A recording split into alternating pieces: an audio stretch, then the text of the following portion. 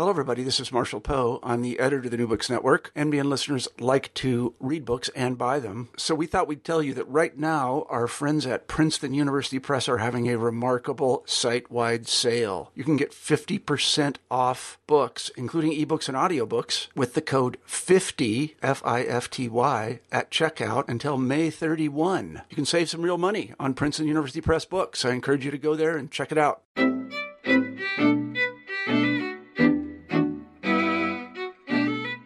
James L. Kugel, Starr Professor Emeritus of Hebrew Literature at Harvard University, is one of the most influential biblical scholars of the present era. In his wide-ranging body of work, both painstakingly researched and written in clear and compelling language, Professor Kugel has illuminated the Hebrew Bible, its sources and methods, but also the world and the cultures that produced it. In How to Read the Bible, for which he received the National Jewish Book Award in 2007, Professor Kugel explored not only the Bible as an anthology gradually edited and redacted over millennia, but also the rise of modern biblical scholarship and how it influenced the way we read the Bible, and thus, as a result, the way we understand ourselves and the wider world.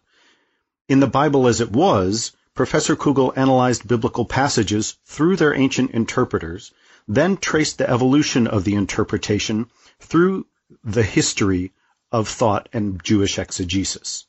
In numerous other books, scholarly articles, and through decades as a renowned teacher and lecturer, Professor Kugel has exerted a profound influence on biblical scholars and scholarship. He joins me today to discuss his new book, The Great Shift, Encountering God in Biblical Times, published by Houghton, Mifflin, Harcourt. Professor Kugel, thank you so much for joining me. My pleasure. So in the foreword to this book, you refer to it as your last book. Why?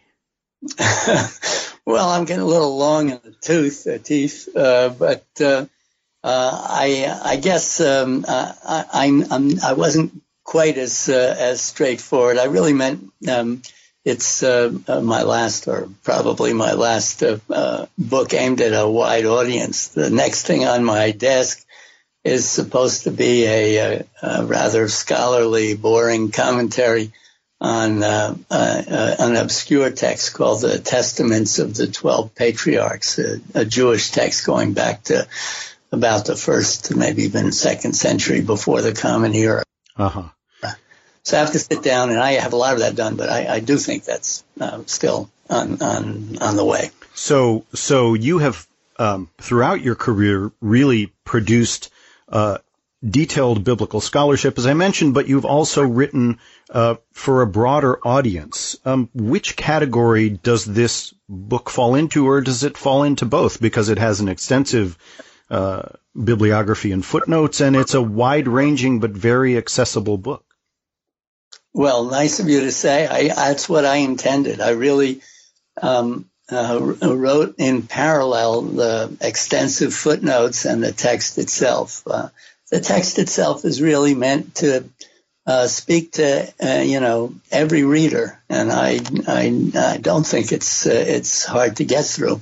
I wrote the extensive footnotes because a lot of these questions that I deal with are still open to debate, and here and there, I wanted to put in my own ideas, but mostly aimed at my own colleagues rather than the general reader. Right.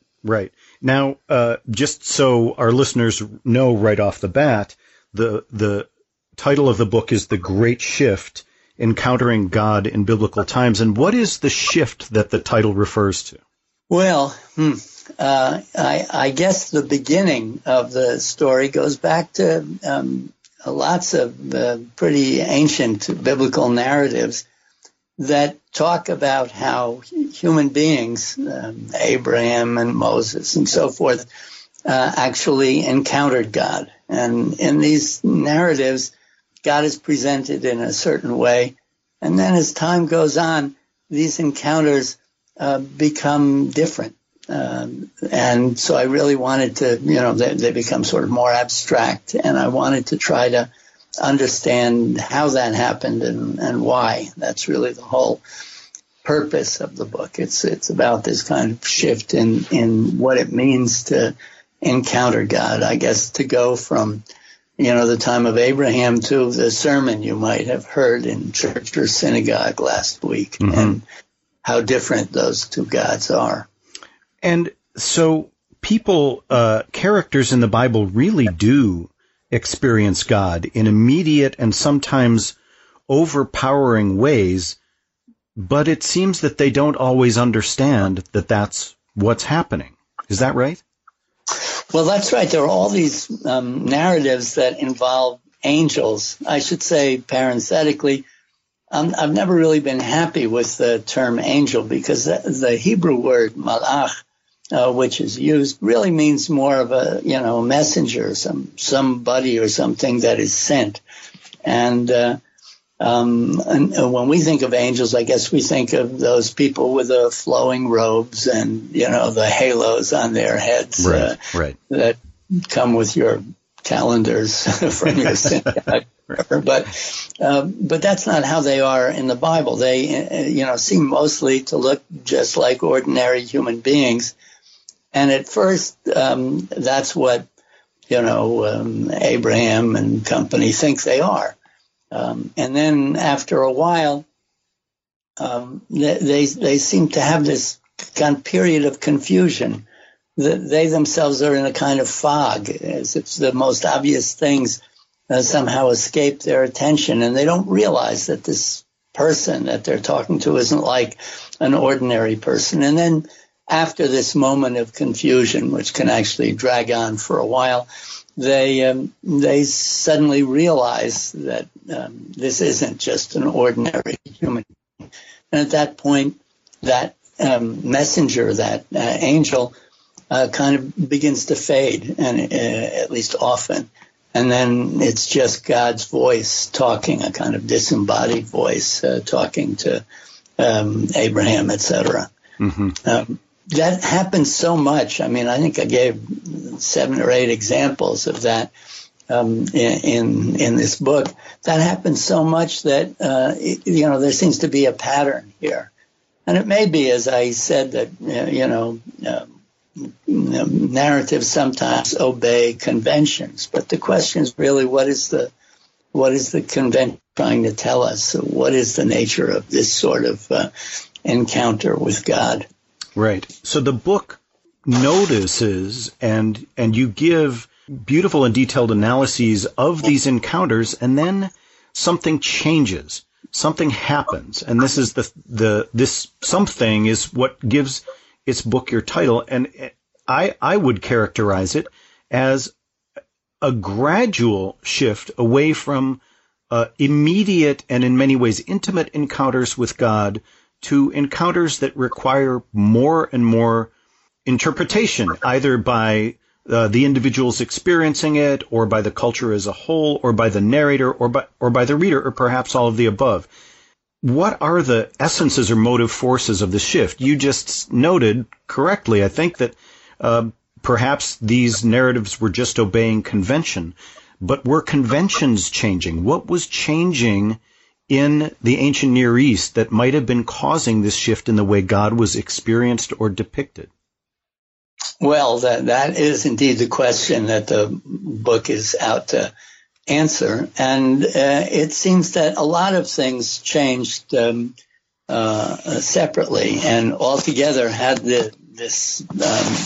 created this great shift. I should say, in parentheses, I hesitated for a while about what to call the book, and I guess I like shift better than change, which was another idea that we batted about, because a shift to me, I don't know, maybe it's just because of baseball and football, but it seems to involve more than just, one moving part. And that is really the story I'm after, that different things changed, and they all seem to be symptomatic of a kind of fundamental change in what is really, I guess, the unspoken subject of this book, the sense of self, as it's called by anthropologists and psychologists and so forth.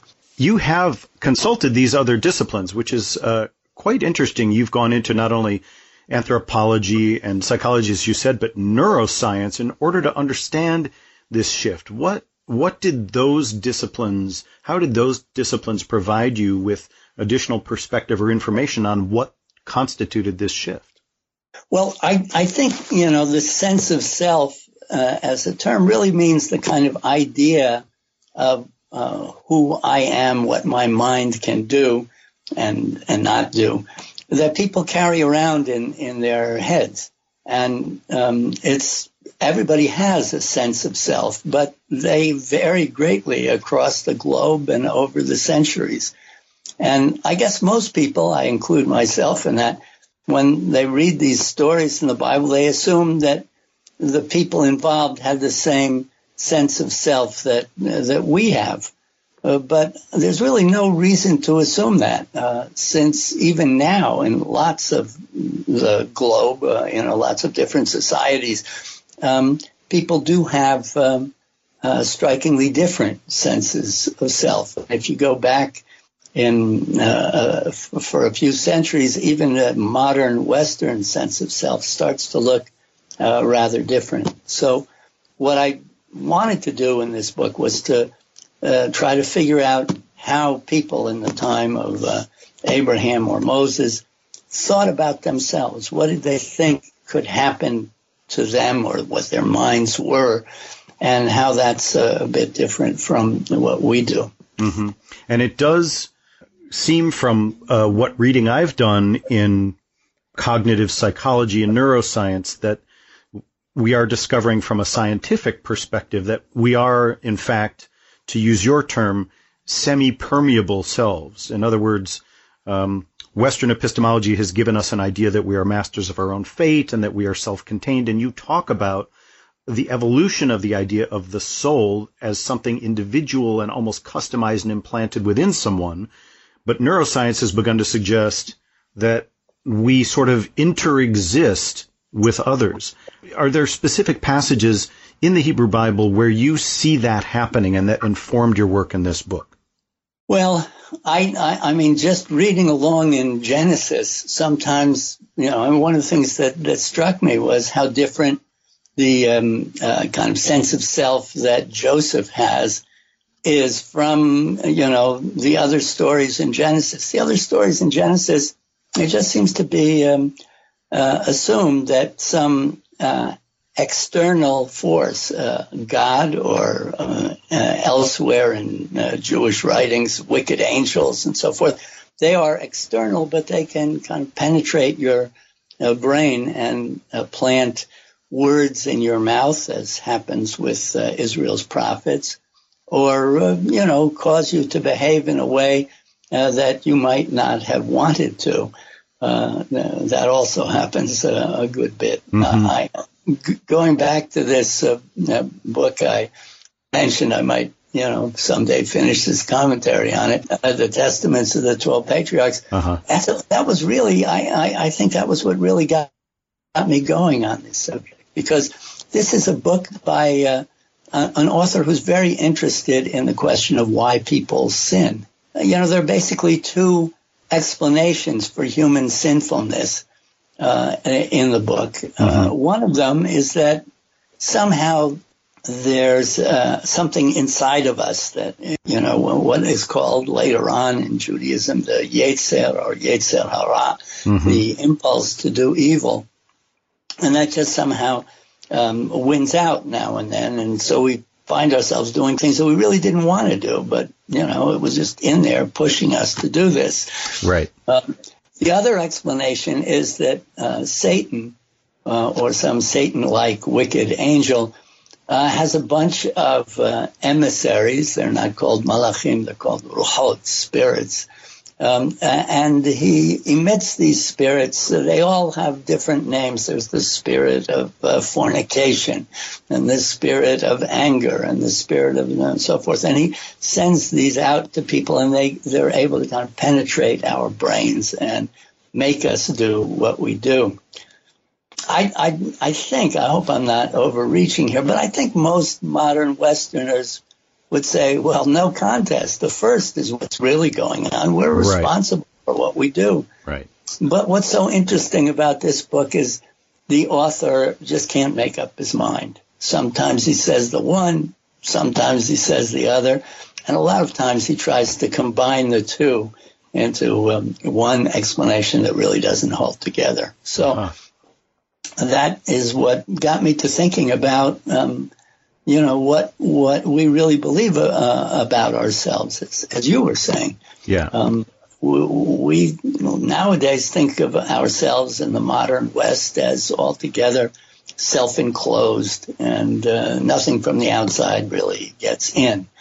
Somebody, I don't know who, coined the acronym for our particular mentality, the weird world, where W stands for Western, E stands for educated, I for industrialized, and so forth. I forget the other two. Yeah. But I guess developed. Yeah. And in any case, we are very different from most of the rest of the world, and we're very different from our own past. Maybe we have as much of a self-created picture of what we are like and what our minds are as any other period in human history or any other part of the globe right now.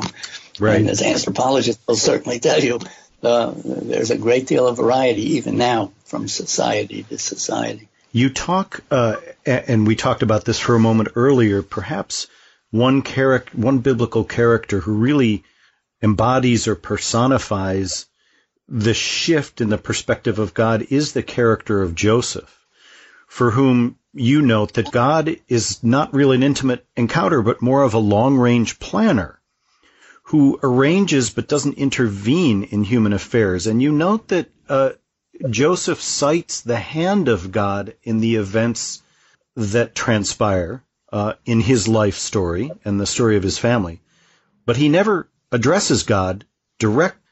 What does this tell us about the changing nature of God and how much it was affected by changes in culture and society? Because Joseph really, as you know, embodies a massive shift in the location and the culture of Israelite worship. Well, I mean, you said it very well. The fact is, Joseph never prays. He's in lots of tough straits. But he always, his own pluck and determination gets him out of it. His brothers want to kill him, and somehow he survives that. Then he's sold as a slave, and he rises to the top of the household staff, and then he's falsely accused of attempted rape, and he's down again. And he comes out of all of these things really thanks to his own optimistic and determined nature. But he doesn't... He doesn't turn to God for help. This is very surprising in the context of the stories around it, and I guess it would have been surprising even to later readers, where it was really kind of conventional. If you're in tough straits, you turn to God, and then afterwards you offer thanks. He never thanks God for anything.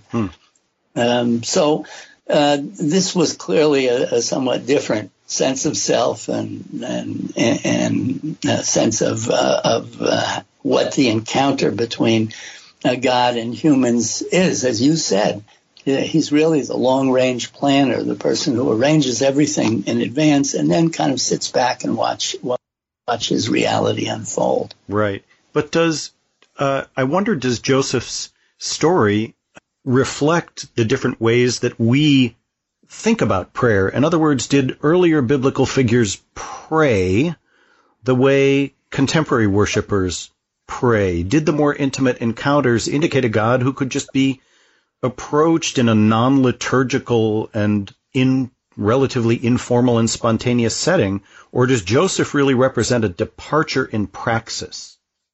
Yeah, well, that's a very good question. And I have to say, in general, I haven't been very successful about tracing a kind of straight line development.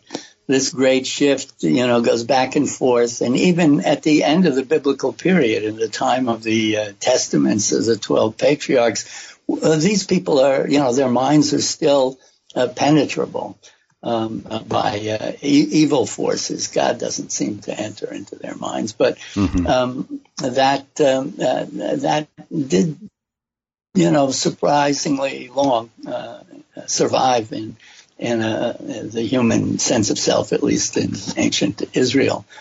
But as far as Joseph is concerned, it's true. He makes reference to God, and Pharaoh at one point says, "I'm looking for somebody. Is there anybody in whom the Spirit of God resides more than in this fellow Joseph?" But even that is kind of far away from the other figures we see in Genesis and Exodus. To begin with, they're really not eager to meet God. Yeah. I think I said in the book, it's a little bit like living in the modern Middle East. If you're really desperate for help, you might turn to the government, but you never know what that's going to get you involved in. Right. And I think that was true in Joseph's days. Anyway, those other biblical figures do turn to God, but as I think about it, I mean, there are narratives, but there are also prayers that we have in the book of Psalms and other representations of people in the prophets calling out to God for help or receiving messages from God to distribute. All those have to be kind of considered together in order to get a composite picture of what was going on. Right. And I did want to turn to the subject of the book of Psalms and the heartfelt but still often more liturgically formal approach to God depicted in the Psalms. The cries for help that are so prevalent in the Psalms indicate, and I think you say this in the book, a God who might be more distant and who is summoned by the cry of the victim. And I'm wondering how your research on and your exploration of the Psalms reflects on the idea of the semi-permeable self. Now, clearly the Psalms are written over a long period of time and redacted over a long period of time, have numerous authors, at least that's what biblical scholarship has deduced on the basis of the evidence. But the question is, to what extent do the Psalms reflect, and to what extent do they influence the gradual erosion of the semi-permeable self? And I guess that question's true about the Bible as a whole. To what extent do you see the semi-permeable self as a creation of the Bible, and to what extent is it eroded by the biblical sense of self, if one can use that broad term? Right, that's a good broad term to use. I think what the picture that emerges from the oldest Psalms that we can identify is of a God who's, I like to say, just on the other side of the curtain that separates the ordinary from the extraordinary. God is on the extraordinary side, and he's not far away. It's just the other side of the curtain. The problem is you have to get him to want to act, and that's why people who pray describe in sometimes painful detail just how difficult and what difficulties they are, and how much they need divine help. I guess the operating assumption is, if you're not absolutely desperate, don't bother calling me, because I got a lot of people. But he's not distant. He's just on the other side of that curtain. And then as time goes on, God in general seems to become more and more remote. Think again about Joseph's God, sort of the long-range planner who is, apparently far away. And the reason why Joseph never prays is because if God has planned everything out in advance, there's really no reason or possibility to ask him to change his plans. Those are eternal. But that wasn't the way it was in an earlier day. And as time goes on, God does seem to become more and more remote. One of the interesting things is, the whole story of of prophecy in the so-called classical prophets, people like Hosea or Amos or Isaiah. God speaks directly to them. He says, here's what I want you to say. Yeah. And then they have to go and say it, even if it's painful or in some cases results in their being ostracized. But it's all right. Right. This is what I want you to say. Later on, it doesn't happen like that. God no longer has, in late biblical prophecy, he doesn't have direct contact with the prophet. An angel or some sort of representative will talk to the human being, but God seems to be in the highest heaven while this is taking place. So that certainly is a significant change. Absolutely. And I want to come back to the subject of prophecy, but I'm interested to hear more from you about the text. The text critical approach has revealed the different, at least the documentary hypothesis holds that there are different sources that we can clearly identify as becoming sort of interwoven into the text that is the Hebrew Bible. And in the P source, the priestly documents in the Bible reflect a sort of cold and impersonal deity, one that uses impersonal and, if one could say, even almost bureaucratic language, and this reflects, I think, the institutionalization of sacrifice and the creation and ongoing maintenance of a sacrificial cult. Do you talk in the book, and can you tell us about it, about how sacrifice influences the notion of the semi-permeable self and how it reflects or influences the distant God? Well, I think sacrifice just always was the principal means of communication between human beings and deities throughout the ancient Near East. People thought about, turning to God with words as really, the last choice. If all you could do was speak, then that was just words and it didn't really count.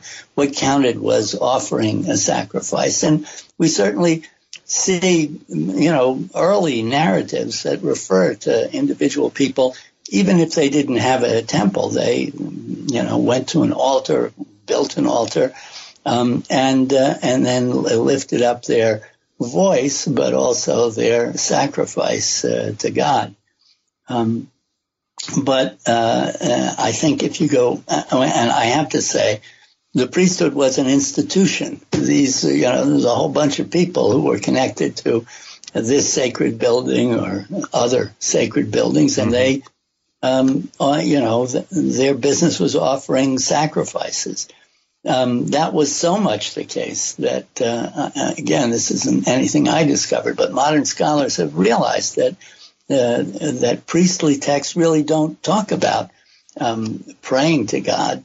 Their whole operation is based on offering these sacrifices, and Jews continued to sacrifice in the Jerusalem temple until its destruction by the Romans in the first century of the Common Era. So that, in a sense, never changed. But what did change along with that was the nature of the prayers that people spoke and where they spoke them. Mm-hmm. Mm-hmm. One thing that go ahead. No, please continue. Well, I was going to say one thing that scholars have noticed is with psalms that are datable to a very late period in Second Temple times, let's say. These psalms often don't seem to be asking for anything. They just want to have the person who's speaking them or the people who are speaking them stress that they're just offering praise to God. That doesn't involve sacrifices or anything, but just speaking as an individual or as a group and offering verbal praise to God. It seems like they're just kind of trying to establish contact with this now rather remote deity. Which is interesting.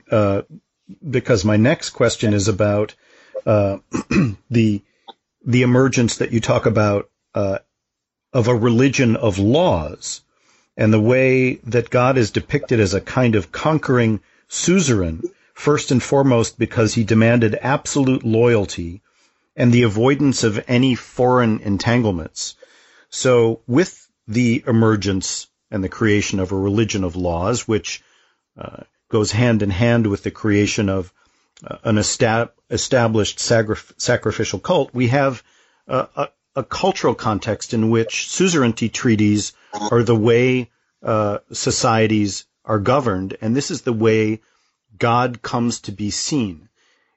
This section in your book is proximate to a section about a new inwardness and the emerging concept of the soul. I would just wonder if you could talk about those two ideas in conjunction with or juxtaposition with each other. Is there some sort of relationship between the emergence of a religion of laws and the new inwardness, the less permeable self that you talk about emerging? Well, I think the idea of a religion of laws has to be seen in its broader ancient Near Eastern context. Mm-hmm. The laws that we have involve all sorts of things, criminal law and cultic law. That's things relating to the offering of sacrifices and what goes on in a temple, relations between, individuals, mothers and fathers with their children and vice versa. Mm-hmm. Anyway, those are, I think in the broader context, this is a rather weird idea. You serve God in Mesopotamia by offering sacrifices, and you don't really know what's going to happen, but you need to kind of maintain this ongoing service of God and just hope for the best. But there's nothing about serving me via doing all these things that I demand of you. In fact, that verb, la'avod, to serve or to work for, and I forget about the lexical item, but the idea is certainly one throughout the ancient Near East, but it generally refers to offering sacrifices. Suddenly, in the book of Deuteronomy and a few other places, you have people who are serving God by keeping these laws. So that, was a very, very important change. And along with that, what you mentioned is the kind of evolution of the soul. This was really quite interesting for me to observe. Mm-hmm. Souls have always been around, right? But that isn't really true. There were basically 3 Hebrew words that designated, I should say 3 Hebrew words that are translated as soul in the Bible. But in the earliest parts of the Bible, they really, don't mean soul for the most part. They mean me, myself, mm-hmm. and or a whole person. In fact, all living things, that can be called nefesh. In any case, that's the way things seemed for a long time, and then after a while, suddenly these words seem to refer not to the whole person, but to something special inside the person, a special part of me, and one that eventually becomes separable from me. It can leave my body when I die, or leave my body every night while I'm asleep, and so that was a significant change in the whole idea, and it became obscured because since those same words now meant soul, you could go back to earlier parts of the Bible when they didn't and be mistaken and think that that's what they were meaning. So all over the Bible are souls that are really not souls; they're just me. Yeah. But then they become this kind of special thing. And I guess I couldn't stop from suggesting that this this new special part of me had something to do with a rather more remote God. Mm-hmm. In your section in the book, chapter 12 on remembering God, you spend some time and shed really interesting insight on one of the most perplexing stories in the Bible, and that is the story of Moses striking the rock and then immediately being told by God that since you did not show your trust in me, sanctifying me in the Israelites' sight, you will not lead this congregation to the land that I'm giving them. That's in Numbers chapter 20. Can you talk a little bit about your exegesis of and your understanding of that chapter and what it tells us about the changing conception of and relationship with God and the changing conception of the self? Well, I should perhaps start by saying a modern biblical scholar, and I certainly wear that hat from time to time. Right. Would say, well, these are just they're doublets. There are two versions of this story: one in the book of Exodus and one in Numbers. And in Exodus, it's it's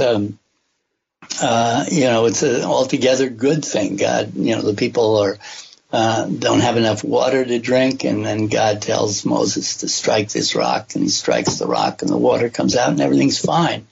And then the second occurrence, 40 years later or so, they're nearing their entrance into the land that has been given to their ancestors, and then there's not enough water, and so God tells us to.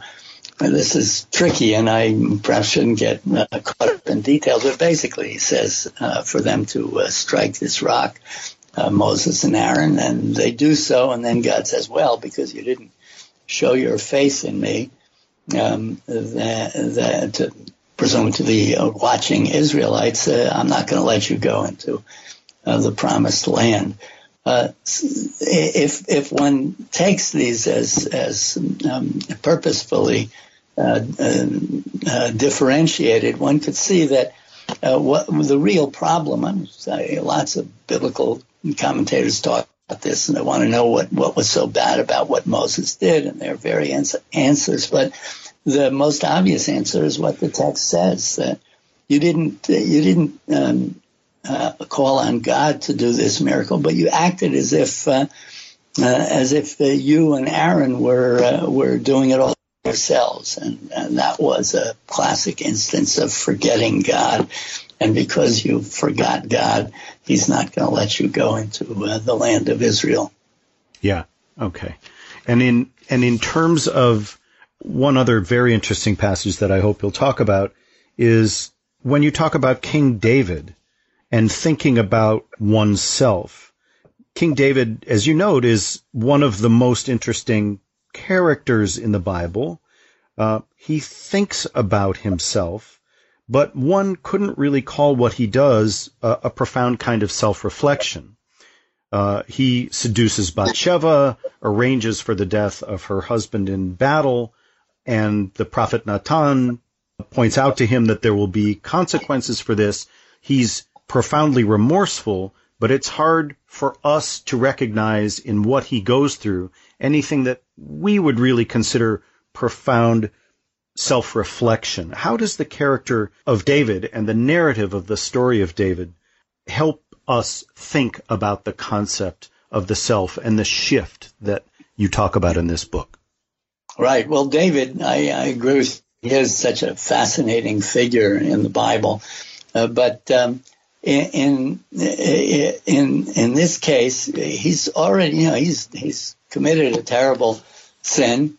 And the prophet, tells him that it is terrible and that he's going to be punished, and that the baby that is going to be born to Bathsheba will die.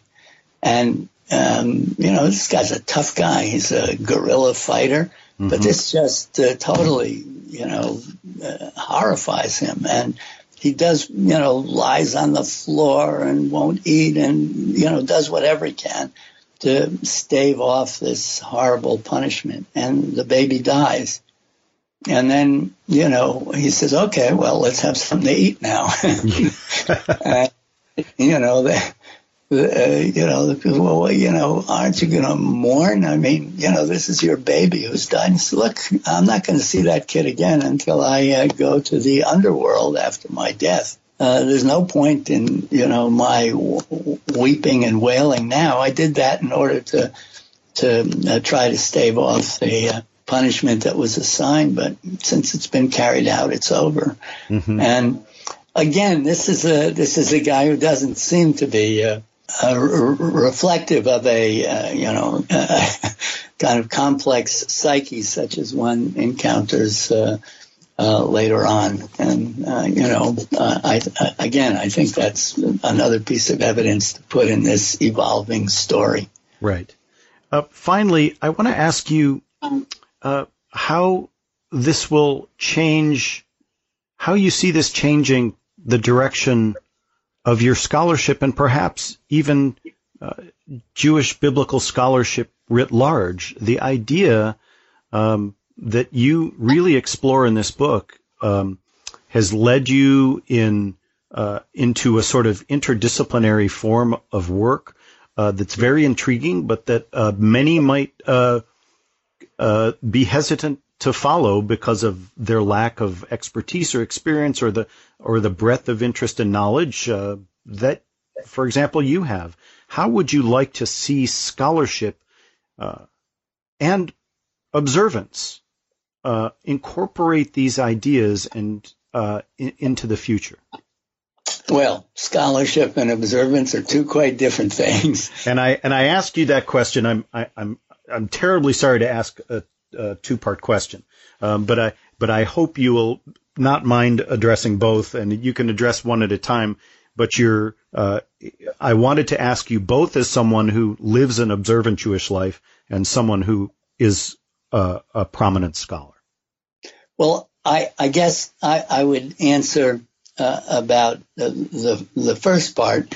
I don't think there's anything that I say that is not. I think I may be about a week ahead of the crest of the wave. There are a lot of people now who are interested in trying to look at these biblical texts again and see what that can tell us from the standpoint of a modern anthropologist or to someone who's acquainted with even ultimately neuroscience, mm-hmm. and what they can say about what's going on in the evolving sense of self that I tried to document in this book. So I just think that's where scholarship is about to go, or is maybe even going right now. Mm-hmm. As an observant Jew, I think that ultimately we look to the very foundation of Judaism, which is commandments, mitzvot. That's what this religion consists of, and the idea of it is that in approaching God, seeking to use the terms of my title, to encounter God, people, as I put it in the book, you can't walk into God's office and put your feet up on the desk. He's not your friend, and so. The traditional Jewish notion of how to come before God is to come as His servant. Actually in Hebrew it's the same word as slave, which sounds pretty debased. But as I always used to tell students, I guess it all depends who your employer is. In this case, that's the very essence of Judaism. You say, I want to come before you in order to serve you. I once quoted this sort of mashal, rabbinic parable about the guy who wants to see the king, and he goes and stands outside the palace, but of course there's a big metal gate all around it, and so he can just stand there. And he does. After a few hours, the king comes out of the palace, and he's really thrilled. I got to see the king. And the next day he goes back, and the next day is rainy, and so he doesn't see the king. And the day after that, anyway, time goes on, and what was first thrilling to him becomes frustrating. And finally, one of the king's servants, who spotted him through the rails of this fence, comes up to him and says, well, you're doing the wrong thing. If you really want to see the king, you ought to go to the Royal Employment Office and fill out a form, get a job. Doesn't really matter what, sweeping up or being a security guard, but that way you'll get to see God all the time, and he may even get to notice you. And I think that's the whole idea of mitzvot in Judaism, that it's your ticket inside the palace. I think that is a wonderful note on which to end a delightful discussion. I have been talking today with James L. Kugel, the Starr Professor Emeritus of Hebrew Literature at Harvard University, and we have been discussing his new book, The Great Shift, Encountering God in Biblical Times, published in 2017 by Houghton, Mifflin, Harcourt. Professor Kugel, it's been a real privilege. Thank you so much. Well, thank you.